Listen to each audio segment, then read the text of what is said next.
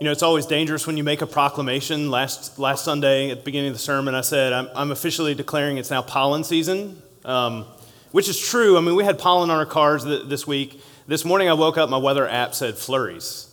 So I didn't see those flurries. I don't know if any of you did, but I don't think it's going to happen. But, you know, welcome to springtime in Virginia, right? I mean, we're just kind of making that transition. Just wait a few hours and the weather will change.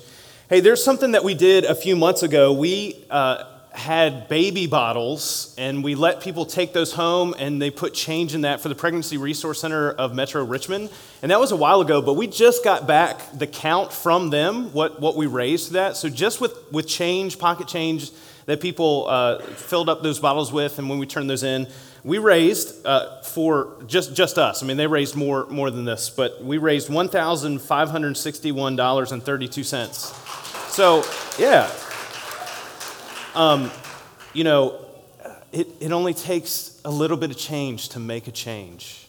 And so oh man, I could feel the groan. I could feel the pain from that. That's all right. I'm a dad, so I get to make puns. And so it's good times. We appreciate you taking the time to commit to that. It was good stuff. Hey, last week we started this sermon series, Between Two Trees, and we're talking about life lived in the transition between the tree of the knowledge of good and evil, right there in the beginning, where that broke the world. You know, we invited sin into the world when we ate of the fruit of that before we were supposed to, and then all the way at the end in Revelation. So that's Genesis chapter 1 through 3, really. Chapter 3 is when the problems really start to take shape. And then Revelation chapter 22, the very last chapter of the Bible, we have the tree of life that we get to look forward to. And so we talked about how that incident, it didn't just separate us from God. That wasn't the only problem. It also united us with death. And so it has changed our entire conception of how we view the world, our thoughts, our emotions, our heart, soul, and mind, and how that impacts us in our life. Maybe we just don't realize how much it impacts that. And so we talked about how the incarnation of Jesus kind of identified what the problem and solution is. Jesus comes fully God and fully man. He lives life as it was meant to be lived. And coming along to that, he brought about the resurrection and now becomes a living sacrifice as a result for that separation from God so that we could be reunited with him. And so as followers of Jesus, we have the hope of heaven, of the more that God created us for to enjoy with him from the beginning that our sin causes us to miss out on. And we talked about how transformation is part of what happens when we follow Jesus as disciples. But sometimes that transformation doesn't really happen the way that we expect, and we don't participate it maybe in the way that we feel like we should. And there's some reasons for that. You know, the hope of heaven that we have isn't just a future thing that we look forward to, but it's also meant to be a present reality that we participate in. But that transformation, that problem from that present reality is that we're often more familiar with death than we are with life. That's the problem with us being not just separated with God, but united with death because of sin, is because we get more familiar with the habits and the language of death than sometimes we do with life. And that's why transformation, that's why the change that Jesus brings, that's why the gift of the Holy Spirit is so important as disciples of Jesus. This is why knowing, living what the Word teaches us is so much more important than just simply believing. Believing doesn't quite get us to the transformation that God wants for us. It's no different than how we learn or engage with anything else in life. I've got some really fond memories of getting my kids to jump to me in the pool. So if you remember that as a child, when you did that the very first time, I don't know, some of you are like gung-ho, who cares? You know, I'm going to jump in the deep end, it's going to be fine. I'll figure it out when I get there. My kids had varying degrees of reactions to that. Some of them were like, they're ready to go. I could tell some stories. I'm not going to. Sometimes they're like, Dad, come on, man. I didn't give you permission for that. So I'm not going to tell you too many stories about that. But I just remember being there on the side of the pool and ready, arms stretched out and saying, go ahead and jump. I will catch you. I will. I promise I'll catch you. And they had to deal with some of the nerves of whether or not they were going to jump. Now, all of them did eventually because we had already established trustworthiness up until that point. But, you know, they had to overcome that nervousness and that lack of belief. I mean, I think intellectually they were thinking, as intellectually as they were at the time, they were thinking, yeah, I think Dad will catch me. But they didn't really believe that it would until they jumped. You see what I'm saying? Like that belief didn't actually happen until they did something with that. But the older that we get, the more familiar we get with the systems and language of unbelief and entrenched in the habits and traditions of life without God. And so many people, all of us really, at some point in our lives, move from being childlike and wonder and curiosity and moving through nervousness to trust and hope to learn new things and experience life. We kind of lose that as we go because of the negative experiences that we have and the things that happen in our life that kind of take that away from us. And we almost become zombie-like, where we kind of just get stuck in old habits and old systems and old ways of thinking. And we just kind of go along with life as everybody else is. We just kind of mindlessly and aimlessly move through life devouring and being devoured along the way, revved up into a frenzy over being overstimulated, and while claiming personalized, unique identities and tribes who really just look and act like everyone else. And that's what it looks like to be broken by sin and united with death, is we just kind of lose sight of what it looks like to actually live life. It's why the way of living that Jesus teaches is so countercultural, particularly as you read through something like the Sermon on the Mount in Matthew chapter 5, 6, and 7, and why the parables are often so sharp and direct, because the way of life looks and sounds different than the way of death. This is why Jesus so often called out the religious leaders of the day who were just missing the point of what it meant to look like and follow God.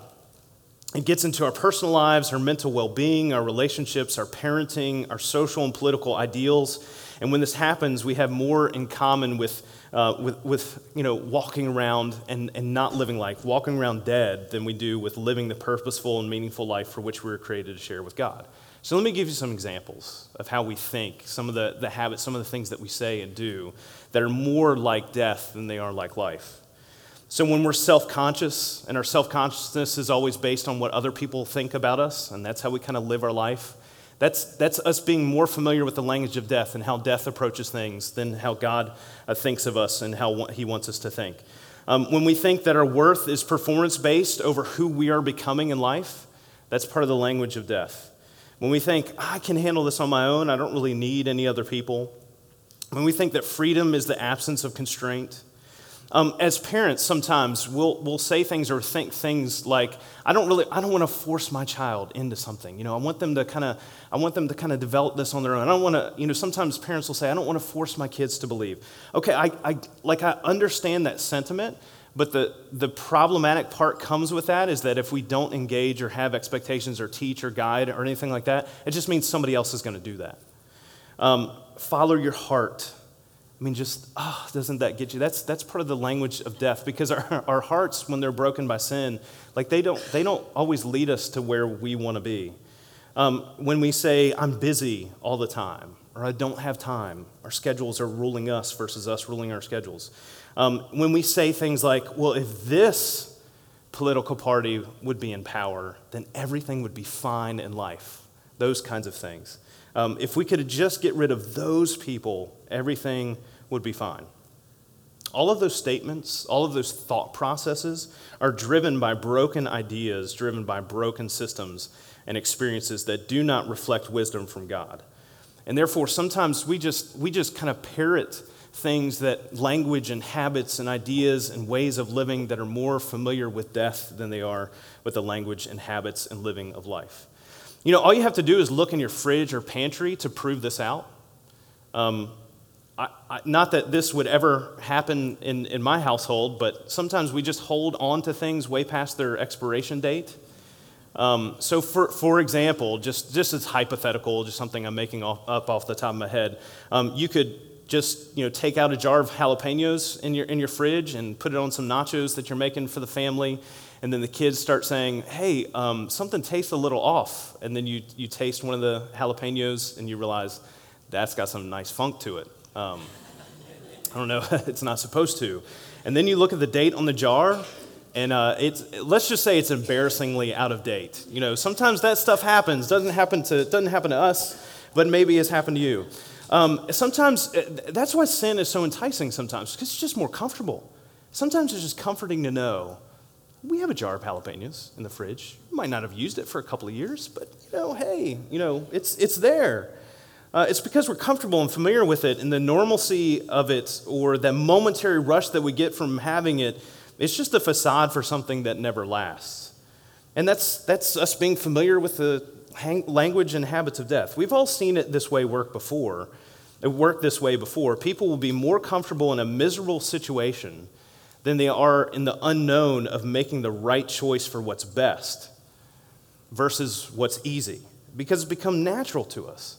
This applies across the board. I mean, some of us have seen people, or even found ourselves being a part of relationships that we just should not be, because we're comfortable and it's normal. And sometimes it's abusive, and you see this kind of stuff happen constantly, where it's just because it's the known thing, and the nervousness of the unknown and getting out of that is too overwhelming, because we just don't know what's going to happen with that. It applies to that. It applies to being honest with people. It applies to opening ourselves up to new friendships or making a change in routine that we know we need to make. It applies to keeping ourselves obligated to a schedule that is overbearing and too hurried. It applies to being addicted to eating and drinking and dopamine hits from a screen to mask pain, or abdicating responsibility that we know we have and need to take part in our life. I mean, the list can continue to go on. It doesn't have to be this way, and God didn't create us to live life this way, but it will continue unless we exercise faith and trust and allow the light and life of Jesus to expose our union with death for what it is and look toward the full life that the light of Jesus is shining toward and meant for us to follow. So we're just going to use Mark chapter 5 this morning. If you have your Bibles with you, the first half of Mark chapter 5, to talk about what this looks like and talk about what we do about it in our lives, because there is a solution. And in Matthew, Mark, and Luke, they all three talk about this particular interaction. Mark talks about it a little bit differently, but we find an encounter with a demon-possessed man and Jesus. And we see this interaction that happens here that draws into very sharp focus how the incarnation of Jesus brings about this transformation from this union of death that we have with sin, and how Jesus was already winning the battle over death leading up to the resurrection, which is the final nail in the coffin against death and sin. So let's read from Mark chapter 5, starting in verse 1. Jesus and the disciples went across the lake to the region of the Gerasenes. When Jesus got out of the boat, a man with an impure spirit came from the tombs to meet him. This man lived in the tombs, and no one could bind him anymore, not even with a chain. For he'd often been chained hand and foot, but he tore the chains apart and broke the irons on his feet. No one was strong enough to subdue him. Night and day among the tombs and in the hills he would cry out and cut himself with stones. When he saw Jesus from a distance, he ran and fell on his knees in front of him. He shouted at the top of his voice, "What do you want with me, Jesus, Son of the Most High God? In God's name, don't torture me." For Jesus had said to him, "Come out of this man, you impure spirit." And then Jesus asked him, "What is your name?" "My name is Legion," he replied, "for we are many." And he begged Jesus again and again not to send him out of the area. A large herd of pigs was feeding on the nearby hillside. The demons begged Jesus, "Send us among the pigs, allow us to go into them." He gave them permission, and the impure spirits came out and went into the pigs. The herd, about 2,000 in number, rushed down the steep bank into the lake and were drowned. Those tending the pigs ran off and reported this in the town and countryside, and the people went out to see what had happened. When they came to Jesus, they saw the man who had been possessed by the legion of demons sitting there, dressed, and in his right mind. Pay attention to this conclusion that they come to. And they were afraid. Those who had seen it told the people what had happened to the demon-possessed man and told about the pigs as well. Then the people began to plead with Jesus to leave their region. As Jesus was getting into the boat, the man who had been demon-possessed begged to go with him. Jesus did not let him, but said, "Go home to your own people and tell them how much the Lord has done for you and how he has had mercy on you." So the man went away and began to tell in the Decapolis how much Jesus had done for him, and all the people were amazed. Jesus and his disciples arrive in this Gentile territory, and you could go there and you could visit some of the caves and tombs that are referenced here by Mark in chapter 5. And it very well, if you look at the timing before this is right after Jesus has been in the boat, been in the lake with the disciples. A storm has come up, and Jesus has calmed the storm.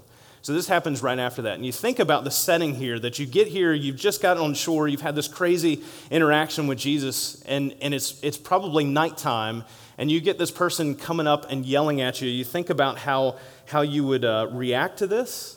As we read through Mark's description, he's just kind of matter of fact, this is what happened, but you kind of put yourself in the disciples' shoes and Jesus' shoes, and how would you react to this person coming up and shouting at you and this crazy interaction? I doubt any of us would have handled this situation very well. I mean, this is not a scenario I often think about, preparing myself for. I don't know if you do. Maybe you do.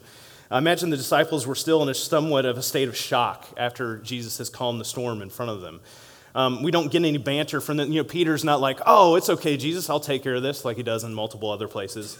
They could handle keeping kids back away from Jesus, but not this demon-possessed man. And this exchange between Jesus and the collective of demons here, it may sound, this interaction may sound really strange, but it fits right in, this whole story fits right in with this whole problem that we have with the language and systems of evil and death. Until this point, this evil that this man had been besieged by came from strength in numbers. And the people of town, they'd been trying to fight fire with fire. So they tried to chain him up. Just imagine the scenario and the time frame and the interaction here that's happened. They tried to chain him up, that didn't work. And finally, they were able to keep him separate from them by him living out in the tombs by himself. And who knows how long this had been happening. In their last-ditch effort, these impure spirits that were a part of this man, their last-ditch effort to intimidate Jesus was to overwhelm them with their numbers. Not unlike a way that we think often. That if we have enough numbers, if we've got enough power, if we've got enough behind us, then that will take care of things. We'll talk about things like being on the right side of history and that moral superiority is determined by how many voices repeat the same thing, regardless of whether or not it's the truth grounded in any kind of reality. But Jesus is the way, he's the life, the truth, and the life. And he's superior to the power of evil and death. And so the response is, the language of death is, hey, we've got a lot of us here. I've got backup here, and so we're good. What are you going to do, Jesus? And yet they recognize very quickly that Jesus is not going to take anything from them. Jesus is superior. He's the one that's going to determine what's going to happen in this situation. And so many times we often get overwhelmed so much by evil that's the thing that we focus in on. That's the thing that we're concerned about the most. What's going to happen, what's the bad thing that's going to happen here in this situation versus what is the good that God can do despite what's happening here? And Jesus ends up, his interaction with him is, hey, you're not staying here. And they don't want to leave, but it just doesn't matter. That Jesus is going to make evil go away. And so since it wasn't time for the destruction of evil, which is to come when God makes all things right at the end of all things, Jesus permits them to move on to a herd of pigs, which they immediately destroy because that's what evil does. The pig herders wake everyone they can, and this likely affects the livelihood of many. And I get it. Sometimes you might read the story and think, man, I can't believe Jesus just destroyed the livelihood of this entire town. Well, Jesus didn't do that. Evil did. Evil is the destructive power. Evil is the one that creates the problems, not God, not Jesus. But the emotion that grips them when they come to confront Jesus, these people come to confront him, and they see this formerly demon-possessed man whose violent strength and yelling and cutting had been a presence that they had gotten comfortable ignoring. They couldn't ignore anymore because now he's healed. Something different had happened here. He was sitting with clothes on in his right mind, and they were afraid of this. This is what struck fear in their hearts. And so I want you to think about what it looks like when our lives are united with death and how we get so familiar with the language and habits and systems of evil and death, being used to those things, being comfortable with those. They were more comfortable with his previous state of death than the transformed new life that he had now possessed. Based on their reaction, this was something that they couldn't have believed was even possible. But there was the evidence staring them in the face very calmly, where he once had no dignity at all, where he was socially isolated, he was violent to himself and others, was known for evil speech. He now demonstrated the transformational power Jesus has over darkness in our hearts and minds and souls. And his neighbors begged Jesus to leave as a result. when we talk about transformation, when we talk about Jesus, the light of Jesus being the way and the truth, and how sometimes our reaction to the way that God calls us to live and approach life and to think, to treat our neighbors, to care for one another, to how we live under systems of power and authority, how we handle our jobs and our families and the things that we take part in. Maybe there are times in which we know the good that we ought to do, but we don't participate in it because we're just not sure what's going to happen as a result of that.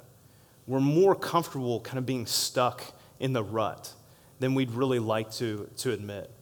And that's why sin is so problematic in our lives. His neighbors pleaded Jesus to leave as a result. And maybe if it seems like an irrational reaction, I agree with you. Jesus, you healed George? He was the guy who we could always feel superior to. Come on, like he was the guy that made us feel good about ourselves. Because George over there, you remember George over in the tombs, I'm not as bad as him. But if we're a little more introspective, we could probably find their shoes fit just fine. Transformation is inherently risky because it means something is destroyed along the way. You look at Jesus, you look at the pigs and you think, Jesus, you just caused a recession in this town. But Jesus didn't do that. Evil was the one who destroyed. And that level of life change, man, if that can happen for George is not his real name, by the way. It just feels right. What does that say about my own life and what Jesus calls me to and the things that I'm not willing to change or do anything differently? What does that say about how I treated George to begin with? And maybe there are things that I just don't want to give up because I'm afraid of what I might be admitting to if I did. The transformation Jesus brings, though, isn't just destructive. The transformation of Jesus removes evil from our life to renew our life to the new beginning that God desires to share with us. Sometimes we're more comfortable in our own bad situation and afraid of what things might be like if we try something new. If we would dare to hope that life might be better if we honor God more than we honor ourselves, we might find a new and eternal life that outshines the formerly comfortable sin that we put to death through the work of the Holy Spirit. In Matthew chapter 16, starting in verse 24, Jesus says this to his disciples. He says, "Whoever wants to be my disciple must deny themselves and take up their cross and follow me. For whoever wants to save their life will lose it, but whoever loses their life for me will find it. What good will it be for someone to gain the whole world yet forfeit their soul? Or what can anyone give in exchange for their soul? For the Son of Man is going to come in his Father's glory with his angels, and then he will reward each person according to what they have done." I mean, taking up our cross and following Jesus, I mean, that could be a very trepidatious thing. But, what we fear is both the problem and the solution. Who or what we fear is who or what we worship. The fear of the Lord, for example, Scripture says, is the beginning of wisdom because we have nothing to fear when we are with him. And yet the fear of anything else causes us to just be in a cycle of fear of all kinds of things. It makes me think of The Lion, Witch, and the Wardrobe, C.S. Lewis's book. There's this interaction between one of the kids, Susan, and Mr. Beaver. Okay, if you don't know the story, it's great. You should read the book, watch the movie.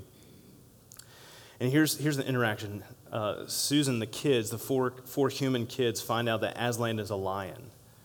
And Mr. Beaver says, he's a lion, he's the great lion. "Ooh," said Susan, "I thought he was a man. Is he quite safe? I shall feel rather nervous about meeting a lion." "Safe," said Mr. Beaver. "Who said anything about safe? Of course he isn't safe. But he's good. He's the king, I tell you." The transformative power of Jesus, when this town is confronted with it, they view it as dangerous. And Jesus isn't safe. He's not safe for what is wrong in our lives and what's wrong in our world. And as a community, if they had recognized what he's not safe toward, I think maybe they would have had a different reaction. But they decide that he wanted him to go, and Jesus isn't going to force himself on anybody. But before they're able to leave, Jesus and the disciples, the man that Jesus had healed begged to go with him, obviously grateful for what Jesus had done, maybe also nervous about trying to navigate a brand new life that's been transformed by Jesus among these people who are rejecting the life-changing good Jesus had so obviously done. He wants to go. And yet Jesus doesn't let him. He says, "Go home to your own people and tell them how much the Lord has done for you and how he has had mercy on you."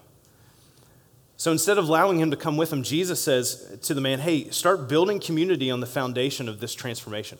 Share this with other people. I mean, if you have questions about, how do I share my faith? How do I share this new life with other people? Go home to your own people and tell them how much the Lord has done for you and how he has mercy on you. Take up your cross and follow Jesus. Lose your old life, is what he says to this formerly demon-possessed man, and gain this resurrected soul to now share the transformation of God and the mercy that it brings about. With this very simple gospel message approach, by the time we get to Mark chapter 8, Jesus is feeding 4,000 people in the region of the Decapolis. After this man had gone through 10 cities and shared the story that Jesus had caused to happen in his life. So at the initial part, these people wanted to reject Jesus. And by the time Jesus comes back to this area, after this man had been sharing what Jesus had done in his life, thousands of people were gathering around to hear his teaching. Where once the language and normalcy of death was most familiar, the power and light of Jesus over darkness awakened people to their hunger for something more. Sin produces a limited understanding of what life can possibly be like. Life with God offers abundance where anything is possible and can be transformed by Jesus. And the best way to relearn or learn something new and move through the language of death into the language of life is to be immersed in it. I am not proficient in the languages that I've studied in my life. Some of you are multilingual, and I think that's amazing. Like people who are polyglots, or I just don't understand that. It's incredible. But the flip side of that is I also have not had to learn a new language. I have not had to live somewhere where most people don't speak the way that I speak. I might have a little bit of an accent when I go up north, but that's okay. Like we're good with that. The best way, though, to learn a new language, some of you know this, is being immersed in it. If you want to learn Spanish, the best thing that you could go do is move somewhere where the only language that's spoken is Spanish, because you're forced to engage in it. You're forced to change, and your mind, the way that your mind thinks even, starts to shift into that thinking in that new language. One of the things that we know that we need in order to thrive, and not just survive, but thrive in the new language of life that Jesus enables in our lives, is to be with and in the culture of Jesus. And that means being in relationship with each other.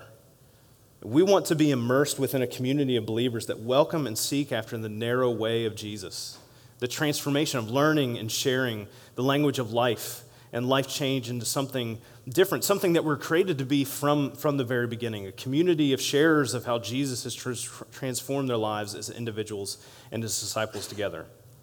In 1 Corinthians chapter 12, I encourage you to read the chapter on your own at some point this week. That would be a great takeaway. Read chapter 12 and read chapter 13 and look at how the church is meant to be that community of believers in which we learn and live out the language of life. In 1 Corinthians chapter 12, I'll just read one verse, verse 27. Paul writes, "Now you are the body of Christ, and each one of you is a part of it." And each one of you is a vital part of that community in which we learn together how to live the way of Jesus, which is life. The Gerasene community rejected Jesus because they were afraid of what his transformative power might do in their lives, what they might have to give up, what they might change. But they missed that he was transforming them from a walking death to a thriving life. They were holding on to what they could and limiting themselves. They were making the resources that Jesus was offering scarce in their life. But in the economy of God, in the kingdom of God, he offers limitless grace and mercy, limitless change, limitless transformation. We're united with God at his best for us when we're united together as a community transformed by Jesus. And so when we look at this, when we think about how we've been changed by the life of Jesus and by the resurrection of Jesus, we're called to a community of believers, both for others and to participate in that community with others that changes our thinking, it changes our language and our habits. And then that's why it's so important we engage in a community of believers who are going to look at the transformation of Jesus and say, I want that too. Rather than say, I don't really want to change the things that I want to hold on to. That's why the faith that we are called into is not individualistic, but it's communal. It's meant to be shared with one another because that's how we begin to change and live the way of Jesus. Let's pray. God, help us to be more like the man who was radically changed versus the town of people who were normal and live life the way that everybody else expected it to be lived. Help us to recognize the way in which you have transformed our lives to no longer be united with sin and death, but to be united, redeemed, renewed back to God. And what that looks like practically. That's not just something that we believe, but it's something that we trust and we hope in and we live out among each other and among everyone else. Even if people don't understand it, and even if people reject that transformational change in our lives, we know that it has greater impact than anything else that we can participate in this life. God, help us to recognize the need for us to prioritize building community with one another, with other believers, so we can immerse ourselves in the way and life of Jesus and the truth of who he is and how we are meant to experience life with you. God, we ask all this in Jesus' name. Amen.